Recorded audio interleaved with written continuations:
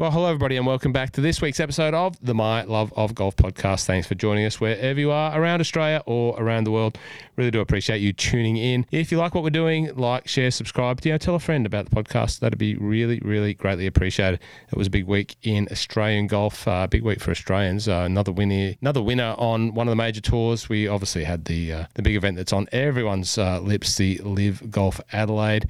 There was an event in America, the Zurich.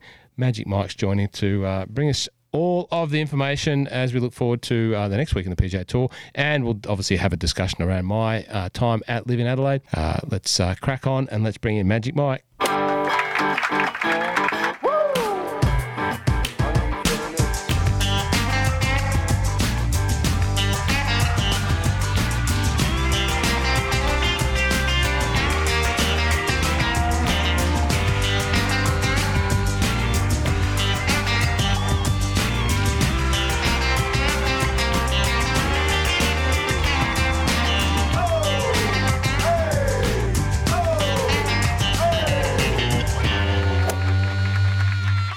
Magic Mike, welcome back to the podcast. It's Anzac Day, and it's a time where we reflect and remember all of the great Australians that have represented Australia in a theatre of war around the world over the many theatres of war that Australians have been represented and lost their lives in. So on this Anzac Day, 25th of April in 2023, we remember all of those great Australians that have served for the country, and we say thanks as we start the podcast. Lest we forget. Hey, Mike, you had a big weekend. You went on the road. You took your golf on the road. Let's have a bit of a rundown on what your golf on the road was. And firstly, how are you? Pretty good. Getting there slowly. Still lingering with the tiredness and stuff of COVID, which is probably impacting my golf a bit. To be honest, I'm really tired. I played golf yesterday as well, and I was very, very tired late in the round. But I was on the road, yes. So I was over in Perth. Went to Perth from Melbourne. So anyone that's overseas listening, that's about 4 hour flight one way. A bit like flying from New York to LA. So I went over there for some good weather. My football team was playing on Friday night, and then fit in 2.5 rounds of golf, which was great. Nice and sunny. 2.5 rounds of golf. Yeah. Day one, you don't like. I know you don't like to finish your golf on half round, so that must have been a test. No. It was nine holes. I played 9 holes. So when I landed in Perth on Friday, it was 30 degrees, and I went to my old Faithful. There's a public course in Perth called Collier Park when I lived in Fremantle. It was the spot to go. I loved it. It's 3 9-hole courses. Not going to remember the name of them. So one's the Lake, one's the Pines. The other 2 I played. Pines is my favourite. I know that the Australian podcast, the Golf Course podcast, did a discussion the other week around courses in Australia that remind them of Augusta, and this reminds me of Augusta. It's not really playing like Augusta, but it's carved out of an old pine plantation. So lots of pines, lots of pine straw on the ground, white sandy pots everywhere. So I played there and played 9 holes, and I joined up with 3 retirees who were only playing 9. And after 9, I was well and truly done. 30 degrees was a big stretch straight off the plane, and I was just really tired after an early flight, and I knew that I was going to the footy Friday night. So, just played the 9 at Collier Park, which I'd highly recommend anyone's in town in Perth. For those that haven't made the trek across to Perth for the footy, as an example, they've got a wonderful new stadium across there. Is it Allianz Stadium? Is that the name of it? Optus, sorry, my apologies to Optus. Quality stadium, good stadium for the footy. Yeah, really good stadium for the footy. Very loud for the opposition we're playing. Probably is the smaller of the 2 sides in Perth, Fremantle, and they were very, very noisy when they were kicking a few goals here and there. But kind of from the outside, it's exceptional. The facilities close by, the bar across the way, 100 metres into the ground from there. It's a very, very, very good setup. Easy to get to. Not a bad seat in the house. All uniform the whole way around. Not like the MCG where you've got kind of stands that sort of don't, mix in here and there. I did like it. It reminds me of, if anyone's been to Metricon, the other one, which is the Gold Coast one, very similar sort of to that. Not a bad space to sit, just a bit on steroids, much bigger than Metricon. But no, really good night. And the Bulldogs won, which didn't hurt. If you had to rank the courses that are available in Perth, And where would you rank them? Where would you put the on a board of rankings? Yeah, good question. Without breaking cover on your Australian Golf Digest that's it. top That's 100 it. ranking panel, but where would you just loosely place them? To be honest, I think for people traveling, if you don't have access to Lake Karrinyup, you'd really just go and probably have a look at some of the public access courses, which are really good. I know Wembley gets really, really good reviews, really great practice facilities there. I mean, that's one that people play. I didn't go on this visit. Collier Park's a great little public course for people. We're talking $35 for 18 holes is great. The two other courses that I played while I was there, probably the other end of the spectrum. So one's Joondalup, which is about 20 minutes, half an hour north of the city. That's probably one of the higher ranked courses on the top 100 lists. The championship course I played, it's a little bit different. Again, it's a bit like Collier Park. It's 3 9-hole courses. And the quarry and the lake are the two that they join together to make their premium track. And that was $150 to play. So not cheap. Golf cart included. I found that out when I asked him to hire a pull buggy as I was walking out the door. But probably a little bit different in the fact that the two courses are not really similar. So the layout of them is quite different. So it's just quite funny playing 18 holes on a course where the 2 9s are very different courses. And the other one that I played was the Cut down at Port Buvard, so down at Mandurah Way. So that's about an hour south, probably an hour and a half if you're like me and you're driving down on the Saturday of a long weekend. I think that was about $80. It's along the coastline, just pristine up and down the sand dunes. As I had probably a bit of wear and tear, probably had a little bit of traffic over summer, but yeah, some great little holes, a lot of blind shots into off tees and into greens. Just really good fun. I played with a couple of really, really great members there, which is good fun. Joondalup, have you played Joondalup? Yeah, that was one. Yeah, Joondalup. Yeah. Sorry. So that was Sunday morning. Sunday morning. Have you played Cottesloe before? Never played Cottesloe. Cottesloe is one of the very few courses I haven't played in Perth. Right down on the water, Cottesloe. So it looks a bit like it's definitely a linksy style course, but very open. It looks like from when you drive along the water there and look up, it's kind of on the side of the hill. Oh no, sorry. I'm thinking of Seaview.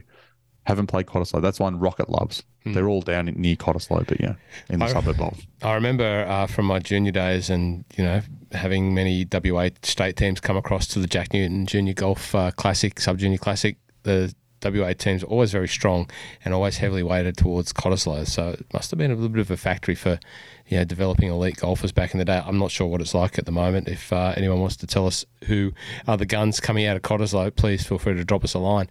Well, there's a great little summary of your weekend in Perth. And then you came back and played where? There wasn't travelling halfway around the country, well, not halfway, all the way around the country, yes. Halfway around the world.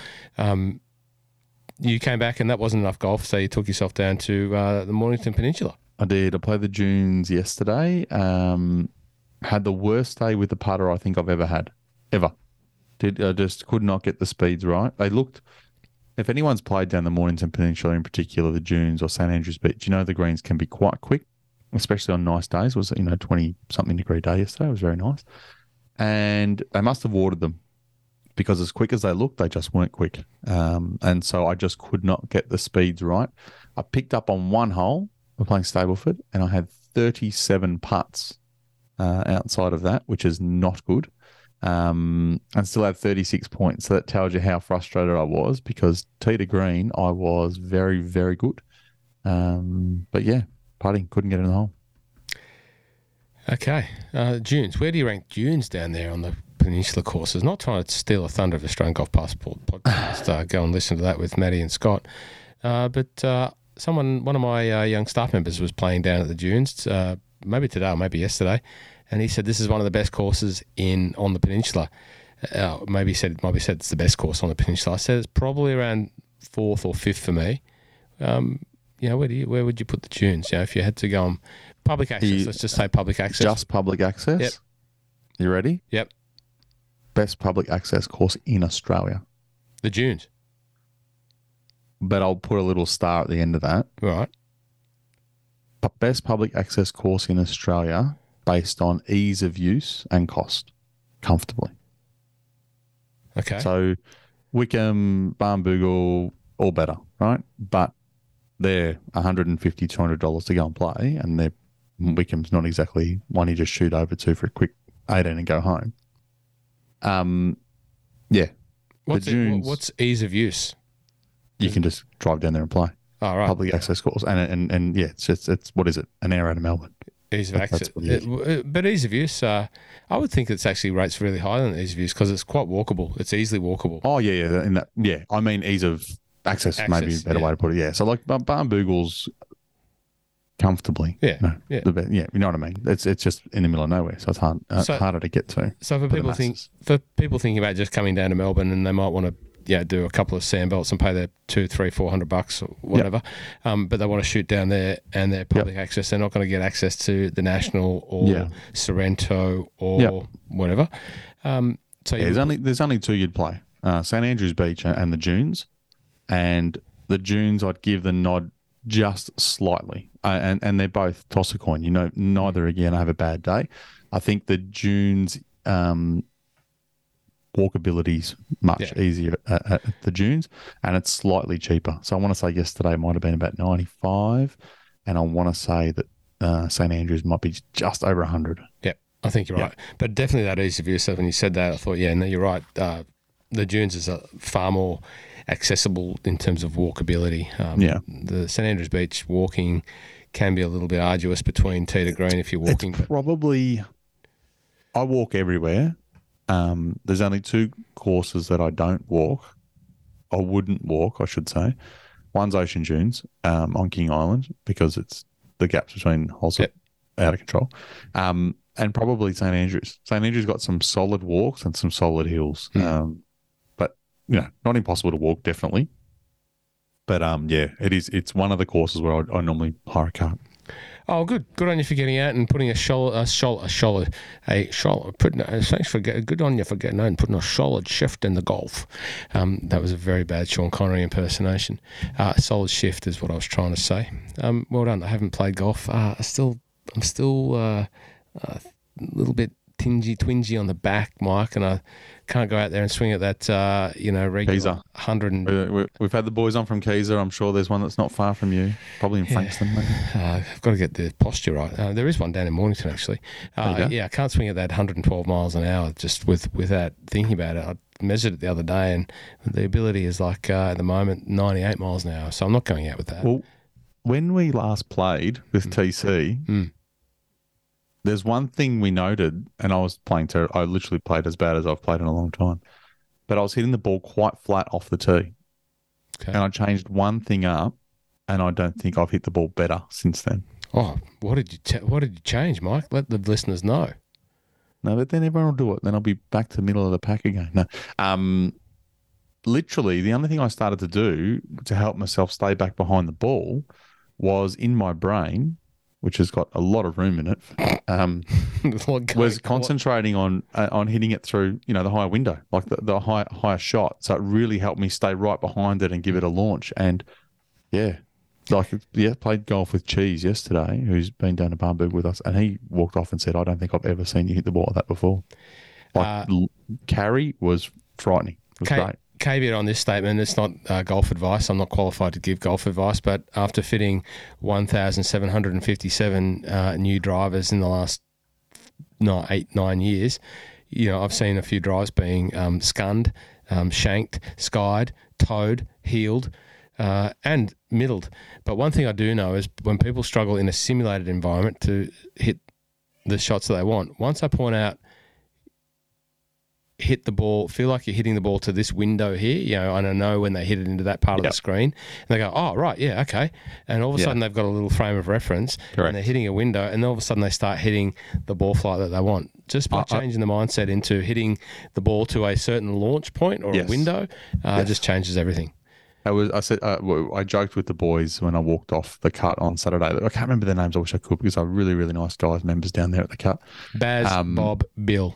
No, I did write them on my card too. I was going to find the card, but I I said to the boys, they said the same thing. So I finished birdie. So if anyone's played the cut, there's I'll call it a drivable par 4, 17th. But it's a blind shot over the corner of a dune, and you really need some luck to get it anywhere near the green. And I was only going okay, so I just ripped into this driver over the dune, and we walk around the corner, and the boys that are putting are not real happy with me because it's up on the edge of the green. The big Victorian. And I drove down there and said, look, I'm really sorry, not a member. I didn't exactly know that I was going to hit it because it's a 300-metre hole. Like it's clearly kicked off the back of the dune and run for miles. Bloody from Victoria, are you? That's it. And then birdie the last. So I went birdie, finish was great, and sitting down with the boys and having a beer. And they were talking about drivers, and I told them the same thing about hitting it high. I said, but do you know what made me really struggle in Perth? There's no clouds. So in my brain, I'm normally in Melbourne, I look up and I can see a cloud, and I'm thinking, right, that's the window I'm going through. Through that cloud in Perth, it was just not a cloud in the sky. So it really struggled to try and pick a point to go, right, that's where I'm aiming. Well, there you go, people. Shoot for the clouds, and you'll have success, according to Mike Caridi. You should jump on. We should get Baden Schaff back on, because I know he's been a big part of your golfing journey. And God, he doesn't want to see my swing. Doesn't want to see you swing. It's still too long. We need to fix the length. I haven't got around to that yet. Just a shout out to Baden Schaff, one of Australia's great golf coaches, one of Australia's most entrepreneurial golf coaches. Founder of Skillest, and also Andy Proudman. They have a great episode of Live Like a Legend podcast, which is out now. You can listen to Andy Proudman, who I have a lot of time for and I really look up to as a golf instructor and a golf business leader and entrepreneur, and also a thought leader, but also Shafi, who's been on the post. Both those guys have been on the podcast. They've got a great podcast together where they talk about the growth of Skillest. If you want to get some Skillest lessons, you go to Chris McClatchy Golf. Check out Chris. He used to work in the store at in our golf facility there, and got too big. Basically had to ship himself out because he got too big for the venue, and now he's got his own facility, but does a heap of Skillest coaching. Chris McClatchy is a good fella. And Dom and Shafi. Well, of course. And Dom is... I think Dom is not doing as many lessons on Skillest now because he's taken more important stuff. Well, he's got a high caliber, and that perfectly leads into what we should really be talking about, and that's the golf, Mike, not about ourselves. We like talk, anyway. Dom as a party has a solid roster of high caliber golfers, winning caliber of golfers. Momoka Kabori on the LET. Australia's very own Karis Davison, one of the funniest young women golfers that I've met. She's also actually born in Scotland, and she and I switch into our Scottish accents on command, and it was very funny. Karis Davison playing in the LPGA Tour, but also he's got Lucas Herbert, who we all know, we love, who won on the DP World Tour this weekend. He shipped himself off to go and play in the ISPS Handa event. Now, Lucas is a new ISPS Handa global ambassador, so it was only fitting that he would go off to Japan, and finally got there. Didn't get to see the course. Had to rely on Pewdog, who I believe had a bit of experience previously up there in that part of Asia, and Japan, of course. Basically, Pewdog, he put his trust in Pewdog. Pewdog told him where to hit it. He hit it there, and come the last day, finds himself in a tie for the lead with Mr. Cockerill from Canada. Had never had a win on tour. Finds himself in a playoff situation and gets the job done. Now, Mike, I'm not sure did you catch any of the Herbertron? I did. I actually was watching Herbie on the socials, and he was stuck on a few different flights. So, as you said, he very much got stuck without a practice round, and then straight into it in round one. Round one, I'm pretty sure he went just okay, 67, and then round two, he fired a 63, which shot him right up the leaderboard. And the few interviews that he had after that time were pretty much like, no, there's nothing short of a win. Is he going to be happy with here? And Aaron Cockerill, I'm sure there's some point in the last kind of year or so, he's been right in the mix when it might have been when Min Woo won. I can't remember, but I remember seeing him right in the mix at the point in, but as you said, he hasn't had a win yet. They did make a playoff, both on the first time up 18 Cockerill had a chance to make birdie on 18 and win outright in 72nd hole. And he dumped his second shot into the bunker and then hit an excellent bunker shot out to about 1.5 foot to tap in par. So we knew we were going to extra holes. Lucas wandered out. Now, why I tell you that is because there was a young lady sitting next to Herbie while they were waiting to see, and Pewdog, to see whether there was going to be a playoff. So they went out to the first playoff hole. Both lads hit great shots. Both had chance for birdies, and Herbie's rolled over the corner and Cockerill's lipped out. So they both tapped in their pars. They went back up 18 again. Now, Herbie let the same cut go off the tee on 18 that he did the first time around, but this time it was starting at the middle and fading right, which is not good. And the ball hopped into the woods and hit what looked like a young lady, and then it stopped on the cart path. Now, the question I have is, I probably should just get you to message Jamie. I'm almost certain the girl that it hit and that stopped it from flying 20 meters deep into the forest was the girl that was sitting next to Herbie while he was waiting to see if there was going to be a playoff. So I'm not saying that he did anything untoward, but I just think it was pure fluke that he's hit someone in his team. It's landed on the cart path. He then gets relief from the cart path, which actually gave him a shot at the green, which he absolutely hit a perler off hard pan lie, and made his birdie and won. So, yeah. If that girl's not a part of his team before, she should be now. Geez, you heard it here first on the Mile of Golf podcast, bringing the controversies. Well, I messaged Herbie to see if he'd confirm or deny, but he's not going to confirm. He's not going to reply back to me in a million years, especially if it was true. Mike, it was a good win. Is Herbie the best putter in tournament golf at the moment? He is top. I can tell you exactly what he is, but I'm sure that he is top 5 on tour in the PGA Tour. There's a lot of these other stuff that's not quite working that well, but he's very, very good putter. Very good. Yeah, no, he's clutch. You wouldn't want to have anyone else in your 4-person Ambrose team and Saturday at Bendigo Golf Club putting out after you've all shown him the line, because he is absolutely laser sharp, spot on. Well done, Herbie. Well done to the team, Dom Az and Jamie Glazier. Congratulations on another fine win for your young steed, Lucas Herbert. Now, what else did we have? We had the Chevron. I didn't see any of the Chevron. I'm sorry that to the women listeners that I didn't see any of that. It's a women's major. Did you catch very, very small amount. One in a playoff again. Lilia Vu won over Angel Yin. I watched a little bit while I was travelling over in Perth, so I didn't catch too much. If you ever think Melbourne's a bad place to watch golf for time, Perth ain't good at all, because you're 2 hours further behind. So by the time I'm waking up at 7, it's over. So it made it a little bit difficult to watch. So again, I didn't get to watch much of it at all. What I did want to say is, if you do want to catch up on a deep dive into the Chevron LPGA that major, dive over and listen to the 2 episodes dedicated to it from the boys at No Laying Up. Listen to that, and the point I want to make is they're making a real conscious effort to cover in more depth and more often, almost to the same as they cover the PGA Tour, the LPGA Tour. So that's a great initiative, and a lot of effort going into that from the guys at No Laying Up, which is great. Dive in over there and check out the guys. Shout out to Tron, who's over there, just finished up at Macrahanish. Probably, as I've said many times before, my new favourite destination. If you wanted to drop me somewhere and finish off my time playing golf in a town, in a part of a world, it's not quite toss of a coin. I think the ledger would end up in Macrahanish. Now, Tron and his good friend Jim Hartzell have been over there producing some video-style content that we'll see later on. Neil McRae, who's a good friend of mine, who is up there in Macrahanish for a month, was out there filming with them and helping them out. I hope they had a good time. I'm pretty sure that they did. And Lynx Robbie, of course, Lynx Robbie was up there, is the ultimate chaperone. So can't wait to see what they produce at there in Macrahanish. I can't wait to go back. I wish I was there. I would like to be at Macrahanish for that round, but certainly not. I was here. What else, Mike? We had the... Zurich the Zurich, the pairs event. So probably don't even know who won.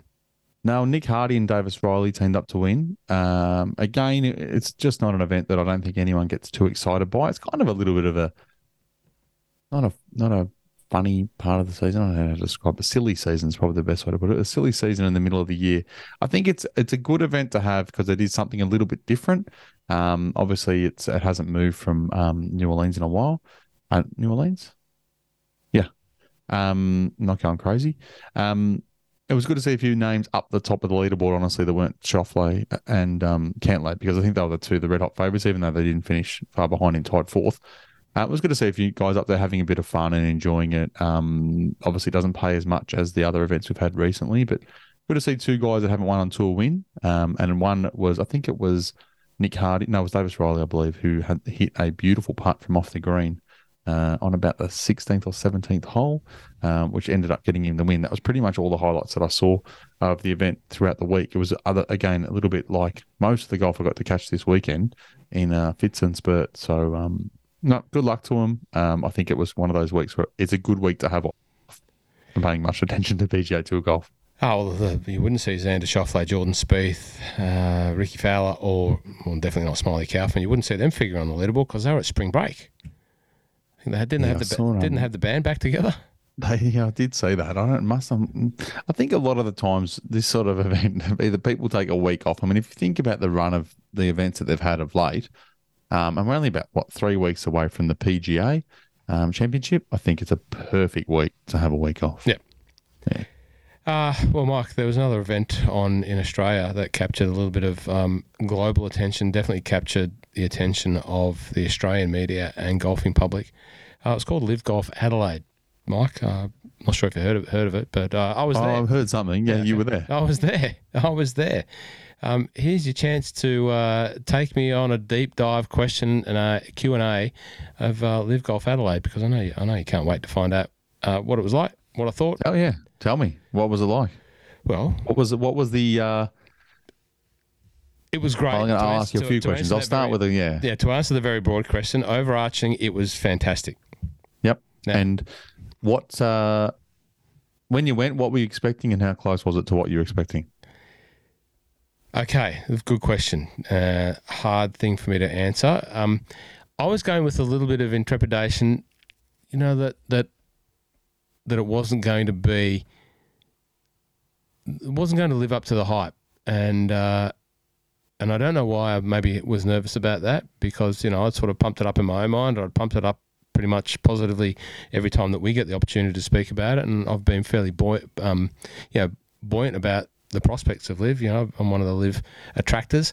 Well, as soon as you get there, the infrastructure that they had on site, and as soon as you walked in, it was like, wow, this is the real deal. This is a proper full-scale big golf tournament. The build, the whole environment was 100% first class. And, even I got there on the Wednesday, so it's not a tournament day, it's a practice day. There's no public, just media, team hangers-on and all that sort of thing were there.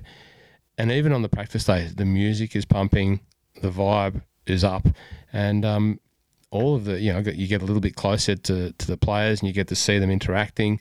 It was really positive. And from that moment on, as soon as you got this, I think there's something in psychology that says when you're hearing music all the time, that it puts you in a good frame of mind. That was the vibe that it sort of started from the day. And as soon as it come to Thursday tournament day, the queues were massive to get in. Everyone got shuffled in. The gates opened about 9:30. Play starts at 11:45, and everyone was treated to walking straight in the gate to some music pumping, and the players on the range warming up, and the atmosphere was great. Now, did that live up to my expectations? That part of it exceeded my expectations. I didn't go into it thinking like that because, even though the tagline is golf but louder and all of that sort of thing, you don't go into a golf tournament. And I've only been into a handful of big golf tournaments with that expectation, but certainly as you walk in, it was like, remember when you walk into your favourite bar and, the right sort of music's playing and you think, right, I'm ready for a good time now? That was the sort of mood that I think most of the people that walked in sort of experienced. And, of course, that was amplified by the fact that they were there to experience some good quality golfers playing on a good quality golf course. So that met and exceeded my expectations. How much? I can see you wearing people won't watch this. I can see you wearing a Majestics hoodie. Oh yeah, I picked up a Majestics hoodie on the way there, Mike. The other I heard the merch was flying off the shelves. Look, on day one, there was a massive queue. As soon as the gates opened, there was a massive queue. There was several merch tents around the joint. There wasn't just one. There was at least, I think, 3 that I saw. But the main one, which was near, the sort of complex, the clubhouse and the 10th and first tees and the practice range, it was chock-a-block for the first couple of hours. Line up. It was like the Open, big line to get in, and so on and so forth. But it sort of petered out, and by sort of lunchtime, afternoon, you could pretty much walk in, but it was chock-a-block in there. And the merch setup is each of the teams have their merch, and then you have the LIV merch. So, you've got a choice, and away you go. You can choose your team hats. Of course, Ripper GC merch was flying out. They had some T-shirts, and I think every third man and his, other mate there bought a Cameron Smith T-shirt. They had a few different colours with a Cameron Smith motif on the front. So it was great, but there was a whole swag of merch going out. The Range Coat stuff was really popular. I think the Range Coats merch actually sold out.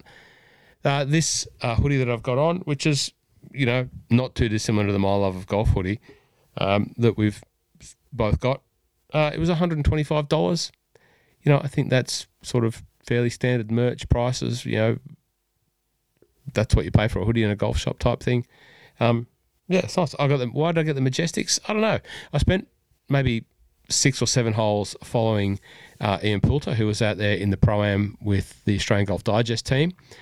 So I was over there sort of partly with them, I guess, and I was taking the photos of Poults and the group that he was playing with in the Pro-Am, Travis Head and Brad Clifton from Australian Golf Digest. So I got a little bit up close and personal with Ian. Didn't really talk to him, but I just thought, there you go. I bought the Majestics one. I like the colour. It's blue with the Navy Majestics logo on it.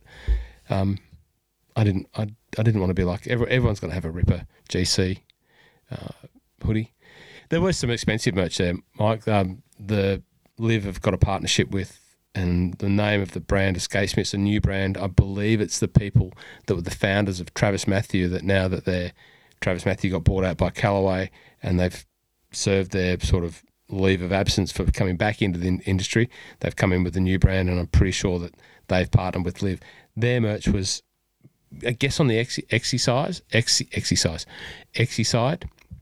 The Birds of Condor did a partnership with LIV. There's some really cool Birds of Condor shirts there. You saw Fisher was wearing one as he busted out his set. They weren't cheap, but tell me the last time you went to a big event and there was cheap merch. It doesn't happen. So no, I think that's around the mark, I guess, from what you would spend. Be interesting to see how much of it floats around, I guess, over the next few months out in the golf course.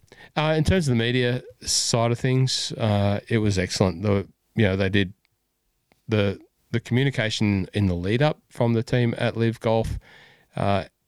How they treat the media, the information they were feeding out to the media, the access that they give to the various documents that go with being part of the media, the transcripts of interviews, the picture portal, and all of that, super easy to use, super accessible. The media centre was, I've only seen maybe 3 media centres now. It was the best one that I've seen. Plenty of room, easy access to Wi-Fi, power, tables, lockers. Like I had my cameras there, obviously. I didn't want to carry them all around with me, and they had a locker there, which was, here's a key, Ross, there you go, thanks very much, bring the key back when you're finished. I could lock the stuff in there. It was absolutely first class. They had a big dining tent for the media, so they had some food and drinks and all of that sort of stuff, so they catered for it. There was bathrooms there for the media. It was really good. They were really, really very respectful of people, very polite. The media team was managed by TLA. TLA is the same people that manage the football players. So they were working in conjunction with LIV to manage the media. Every media outlet in Adelaide was there. There was more cameras, news crew, etc. there. So they did a great job with that. It was really good in comparison to what I've seen before. Had no access, no problems getting on the course with the camera. I didn't get enough time on the course with the camera. I would have liked to have really been dedicated to it, and hats off to Stu Kerr. If I know Stu is a friend of the podcast, friend of ours.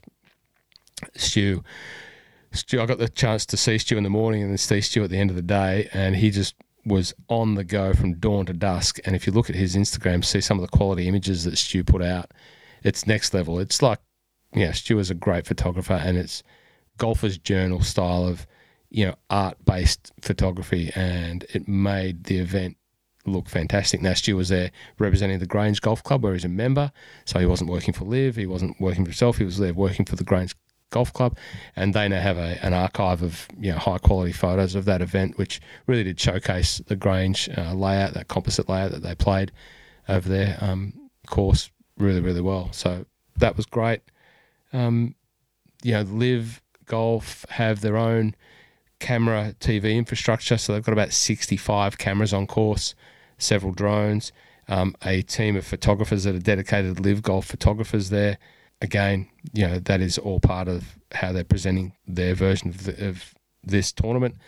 And then each of the teams have their own personal media crews. So I got to speak to Antonio from the Four Aces. Now, he's had all the gear that I had, the gimbals, the cameras, the video. Obviously he's a very skilled operator. He was just banging out content, bang, bang, bang.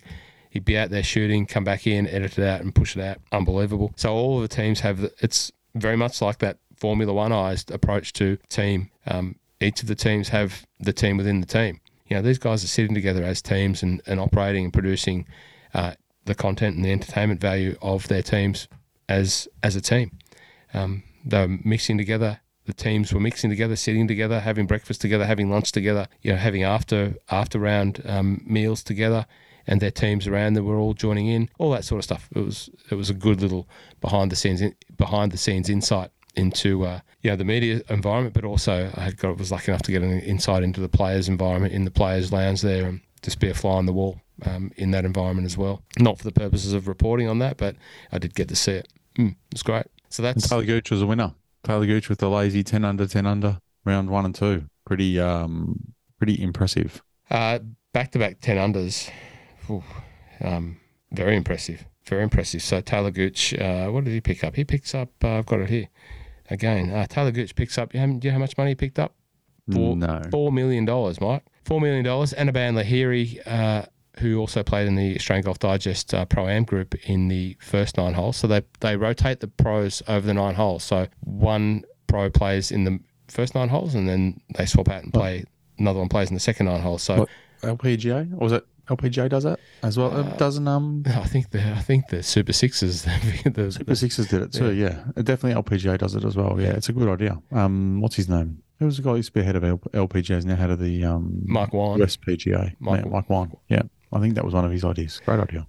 So the Golf Digest team played with Anaban off the first tee. The first tee. They all hit off the first tee. It's not a shotgun start, so they play a. Whoa! What? You're telling me they didn't have a shotgun start for the Pro-Am, but they do for the tournament? They didn't have a shotgun start for the Pro-Am, but they do for the tournament. I'm telling you that. So it just allows all of the teams to play off. I get it, mate. I get it. No, but they play off the first team. They've got the announcers there. There was some people that were in there. There was a crowd there, and they give them the same music and the same vibe, maybe without some of the pyrotechnics, but the Pro-Am participants got that. So that's something different. How long did the Pro-Am go for? What time did they start? Or was it like a heap of groups, or? Yeah. Was it just, like night. There was it was like 9 o'clock tee off to about 11. Yeah, it's like a 2-hour tee off window. Yeah. It was won by the group comprising of Jason Fong and the Golf Gods. Jason Fong, the boss of Bali, and the Golf Gods group. That's who won. I'm not sure what their score was, but they won. I was out there on the party hole, took some photos of Jason Fong, the boss of Bali, new friend of the podcast, on the party hole. He was very appreciative of that. Patrick Reed came third, Cameron Smith fourth, Cameron Tringale, who was a question mark over he was actually going to make the field. Interestingly, in the practice round, Cameron Tringale played by himself while Wade Ormsby was in playing with Phil Mickelson and the other high flyers. I think they were preparing if Wade was going to come in, he might have slotted into that high flyers. That's not confirmed, but Wade was definitely out playing the practice round while Cameron Tringale, who I thought might have been a little bit injured. Someone did tell me that. But no, certainly he obviously came up good and with a score of 201, he was, getting this $1 million for equal third, tied third. Peter Uihlein, there's a name that keeps getting better. Peter Uline. Now, Mike, do you know the 4 races won? They won $3 million. Range Goats GC was second, $1.5 million, and Stinger GC third, $500,000. Very good. They've got another stat here. Team rosters, no. They provide very good stats, Mike. Where? Oh, on the media site, they give just round 1 stats, round 2 stats, round 3 stats. I'll just bring these stats up here. Hole location. So the information they give is hole locations, pairings, weather, birdies, individual birdies, round 1 stats, all rounds. I think Peter Uline's had the most birdies in the 61 birdies. I could be wrong. I read it somewhere, but there's all these documents here of all the stats that they give out. They've got I didn't get the name of it, but basically behind every hole there's a couple of guys there with an iPad just plotting every shot to hole and all of the different data that just with an iPad just dotting it on. And if they can't see it or they didn't capture it, they have to grid it. And they've always got these references there of where they were playing their putts for and how long the putts were and all of that sort of thing. Once again, I didn't get to follow it and study it enough to really get the gist of it, but yeah, every green had 2 fellas and an iPad plotting out data of every one of the shots to the hole. So pretty good. What else, Mike? What else do you want to know? The vibe, it was unbelievable. It really was. You've probably heard many people say how positive the crowd experience was, and I know it's easy to say that we've been starved of quality golf here in Australia and seeing that many good quality golfers. Of course, it was going to be positive, but the crowd, and there was a lot of crowd, were very, very, very well behaved. Enjoyed the golf. They could make enough noise because there was enough other noise going around with the music that nothing really got in the way. There was no extraneous noises that put anyone off. There was no pretentiousness or telling people to, can you put that down? I didn't see any of that because everyone, I think, behaved themselves. And as I say, most of the tees had speakers on them, pumping a bit of noise out. As I said, you got noise, people are in a good mood. They were moving around pretty well. Obviously, most of the crowds were centred around some of the bigger names. The crowd around Cameron Smith's group was, like same as at the Open. It was that level of crowd following that group, I'd have to say. So yeah, the corporate facilities were great. All of that sort of stuff. I did have a bit of a look into one of the highest end corporate facility. It was really good. It was great. I saw the Shark. Saw Peter Malinowskis. Saw what's his name, the Fisher. I didn't know who Fisher was. Embarrassingly so. I saw Fisher. No, I had no idea who he was. I didn't know he was a DJ. Once I realised who he was, I remembered him from the Instagram. His funny tongue movements and his very Australian accent. But I actually saw, when I heard Fisher was a DJ, I thought Fisher was his security guard. But no, someone said, no, that's the security guard. That's Fisher over there. Young Aussie fella from those parts of the world. I heard he was talking about it on the radio this morning. I think he cost $500,000 to hire, which I was like, that's a lot of money. And I think they had to get him out here from Coachella, where he's currently on. Coachella's on. I think they had to get him out and get him back. So he's only here for a couple of days, and they was basically there and then back. Wow. So I think they had Birds of Tokyo on Saturday night, and once again, the crowd that you saw at the concert. So the concert setup was just past the spectator. The spectator village, where there was heaps of food, heaps of beer, heaps of other activities that you could do. It was as good as any I've seen. Probably better.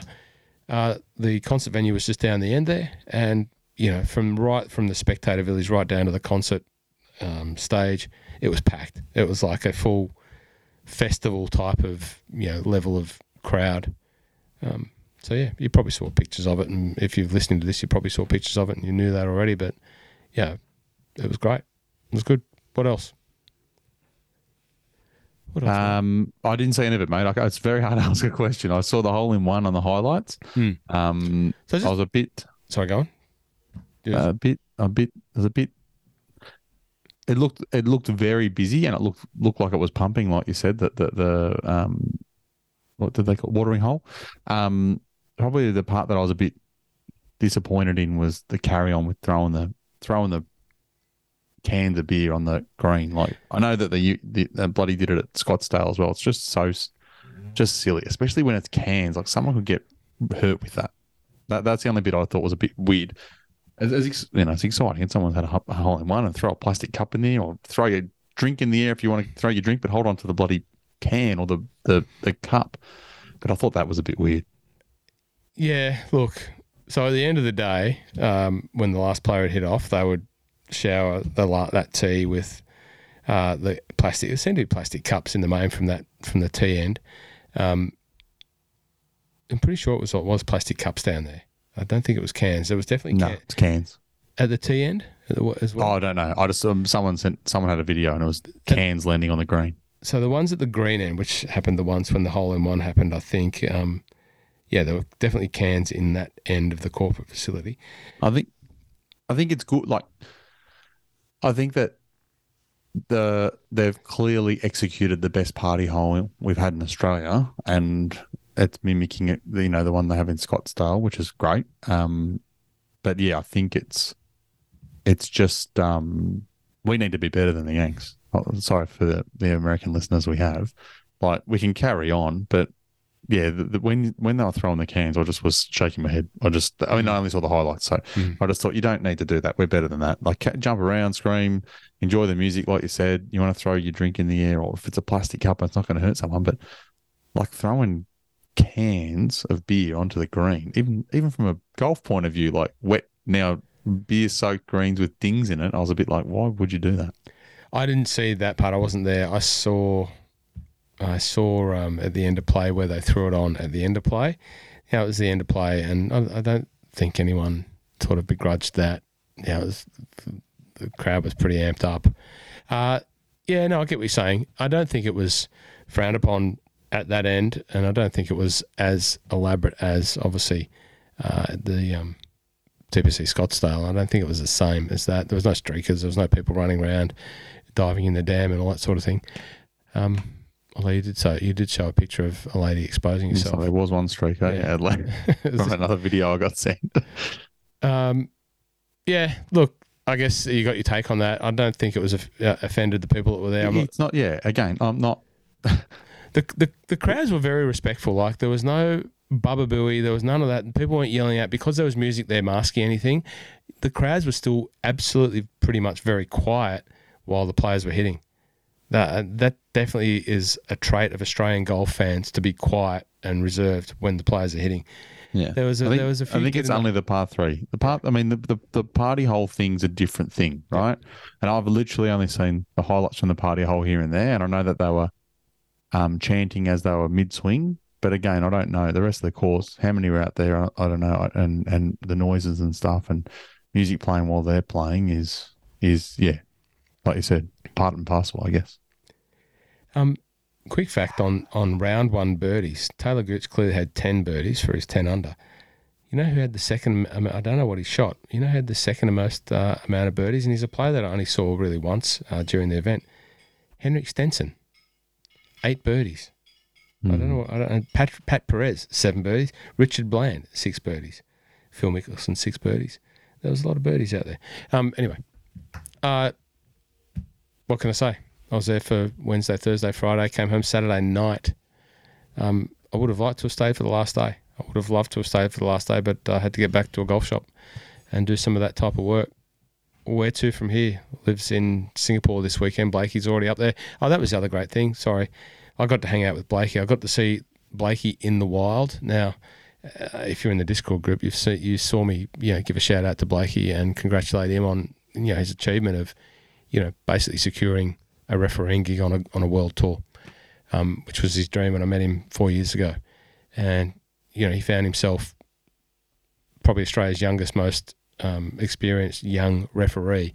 You would think you want young referees out on a tour, young referees who want to promote the game of golf and the rules of golf. You would think you want them out there front and centre, being one of the showpieces of your game. But he found himself pretty much in an office all the time. So subsequently, he's ended up exploring opportunities elsewhere. He's now on the Asian Tour and the LIV Tour, as you know. And I got to meet some of Blakey's colleagues and talk to them about their experiences on the PGA Tour. And also, spend a bit of time. Blakey drove me around in his roofless buggy while I took some photos in the practice days. I went out to the hole when he scooted the horn for the shotgun start on Saturday. It was just good to see him out there enjoying what he's passionate about doing. And yes, that was good. What else? I got to see a couple of new Bushnell products, the new Bushnell V6 and V6 Shift and the Wingman. Good stuff. Yeah. So, LIV Singapore this weekend. They move straight from here into there. What's going to be interesting for me to see is, what that same build is. Now, the South Australian government went to lengths. I think it was reported that they basically said, we've got all this infrastructure that we own, from the Adelaide Clipsal 500 and all that sort of thing. Here, take it and use it. It'd be interesting to see how Singapore shakes up this week. What sort of level of infrastructure and how that compares. Very interesting. Mike, anything else? No. It's hard. I didn't watch it, so it's very hard to question, and apologies. Okay. Well, look, I know that I've always been sort of on the for side of LIV, and I still am, and I even more so am after that. Of course, the question marks around LIV continue. How are they going to replicate what happened in Adelaide in that great success in Singapore, in America, for example, where it hasn't been, I guess, as well received? Where is it going to go in the future? Are we going to see more events in other parts of the world? Less? I don't know that. We don't know that. I do get the feeling that it's not going to go away. They're here for the near term. We're not going to see it all of a sudden shut down, as many people have wanted to, or have alluded to. If it doesn't get the crowds, I'm not sure that will happen. I think they're fairly committed to the program and the process, and I guess like any new product, it will take a while to get up to speed. Now, Mike, I know you want to see the best golfers playing on a one tour and give the golfing world the best way to see all of the best golfers compete. Clearly, while LIV is in existence and as it grows, it's not going to happen to the way that we want, seeing some of those best golfers that we know, like and love, Brooks Koepka, Dustin, etc. But, who knows what the future holds for LIV, but I don't think that it's going to back off on its pursuit of achieving its goals. That's my outtake. That's a rant, Mike. There's a lot of people there, and they loved it. The people that were there loved it. Easy to love it when you've been starved from seeing it, but there were people from all around Australia that have gone down there, from some of the biggest hitters in Australian business, saw them, to some of everyday golfers. The avatar of the golfer that was there in the crowd were the people that I've been selling golf clubs to for the last 3 years. Just out there wanting to have a crack at golf, have really latched onto the enjoyment of golf and the experience that they get in the camaraderie that lives around golf. They were the golfers that I sell golf clubs to. They were the people that were there on the ground from all points of the compass in Australia. Yeah. That's my LIV Golf outtakes, Mike. That's good. That's a solid overview. No other questions? I don't know what to ask. If anyone wants to know any of the stats of any of that, shoot me a note. I've got access to it. If you want to see it, there's a lot of information here that they do provide really easily. As I say, that the media communication, the media team, from what the little that I've experienced, it's first class. There's nothing that you can't get access to in a very quick turnaround time from when it's actually happened. And from what I can gather, the media access gives me access to all of the events moving forward. What's the next? other event on this week, which we won't talk to because I didn't see a second of it, but we'd be remiss if we didn't, was your boy Mark Hensby winning his first Champions Tour event. I did see that. I didn't watch a minute of it. So as well well, done, Mark. Yeah, well done, Mark Hensby. Jamie Glazier and I spoke to Mark probably about 12, 15 months ago when he was about to start his journey onto the Legends Tour, PGA Legends Tour. And he was very adamant then. He was, if he plays decent golf, he'll have a chance to win. He's played several events now, and he's been close. He's had some great performances, maybe fallen away at the pointy end. But there he goes, gets a win. That's a great cash win for the Hens. Tamworth, the Tamworth boy. Played a lot of golf with Hens as a junior. Well done. This week in golf, before we finish up, there is tipping that is required this week, everybody. So do not forget, the Mexico Open is on this week. Your favourite is John Rahm. John Rahm this week, and Mexico is running around at peak Tiger odds, $3.50 to go back-to-back in Mexico.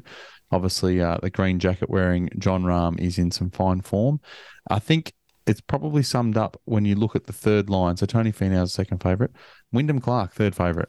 Pretty much sums up where this field is. I think it's the weakest PGA Tour field in a very, very, very long time. And as you can imagine, coming into the majors, I think a few of them are having some time off. When you look down the bottom of the list and you got names like Kevin Stadler playing, D.A. Points, William McGirt, Ricky Barnes, Richie Wawrinski. There's some names down here that are probably going to battle. Jeff Ogilvy's playing again. It's going to be an interesting week. I think that a lot of people are going to be pretty much fishing for a name in their tips to tipping, because most would have used John Rahm and most would use Tony Finau. And after that, your guess is as good as mine. The names that I've come up with outside of the big guys, the only two that I'll probably maybe look at will be someone like Gary Woodland, maybe even Patrick Rogers, but there's not too many there.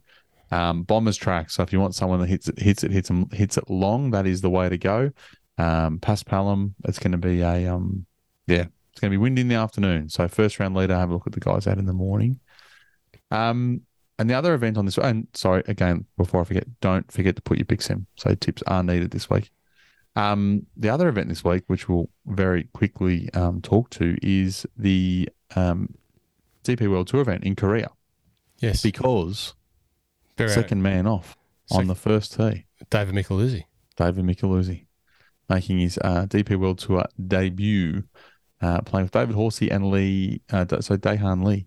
So, yeah, good luck to Mika. That'll be, definitely watching a bit of that as well. As we mentioned before, Mika's management team that he signed up with is the same team as John Rahm and Tom Kim. So he's under pretty good management there. And they've also secured him some starts on the PGA Tour. I think the Byron Nelson was one, and I forget the other one, but he's definitely got the DP World Tour start here, a couple of starts on the PGA Tour, and then he will shoot across to Europe and then get a few starts on the DP World Tour before in the lead up to the Open. So, yeah, looking forward to seeing Mika. This will be a heightened level of test for him, and, not wanting to put any pressure on the lad, but his game is world class. So it'd be good to see him play. Be a great. Adrian Morong, Jordan Smith, Rasmus Højgaard, Bobby Mack. There's a few playing. Antoine Rosner. But yeah, I mean, he's had an exceptional year, and pressure makes diamonds. I think for a guy who's hardened and playing some good golf, I'd really be surprised if he doesn't make the cut, and I would not be shocked to see him finish. I'll put it out there and say I wouldn't be shocked to see him finishing top 20. All of that experience that he's had, and turning out and shooting low, has to hold him in good stead for the bigger stage. It has to. He knows he can go low. And even it's not a scary field either. No, and as long as he's got his way around the course, which won't be an issue. He, as I said before many times, he shoots 8-9 under for fun around Peninsula Kingswood North Tee off the back tees every time he goes out and plays, and that's not an easy course by any standards. So, good luck, Mika. Well done, Mike. That's it. We've done. Okay, that's it. Thanks for listening, everyone. If you do have any questions about the LIV Golf stuff, let me know. I'm happy to engage in any conversation if you want to know more. I could have kept talking about some of the golfers. I didn't see all of the golfers. because I was in and out of a few different things. Had a few different masters to serve while I was there, sort of work media and personal wise. So, but if I did see you across there, there were many people over there that I didn't see. I'm sorry if I missed you. If I did see you across there, it was great to see you. But we'll see you next week on the podcast. Thanks for listening, and we'll see you next week. If you do like what we're doing, share, subscribe, all of the good stuff. And thanks for listening. We'll see you then.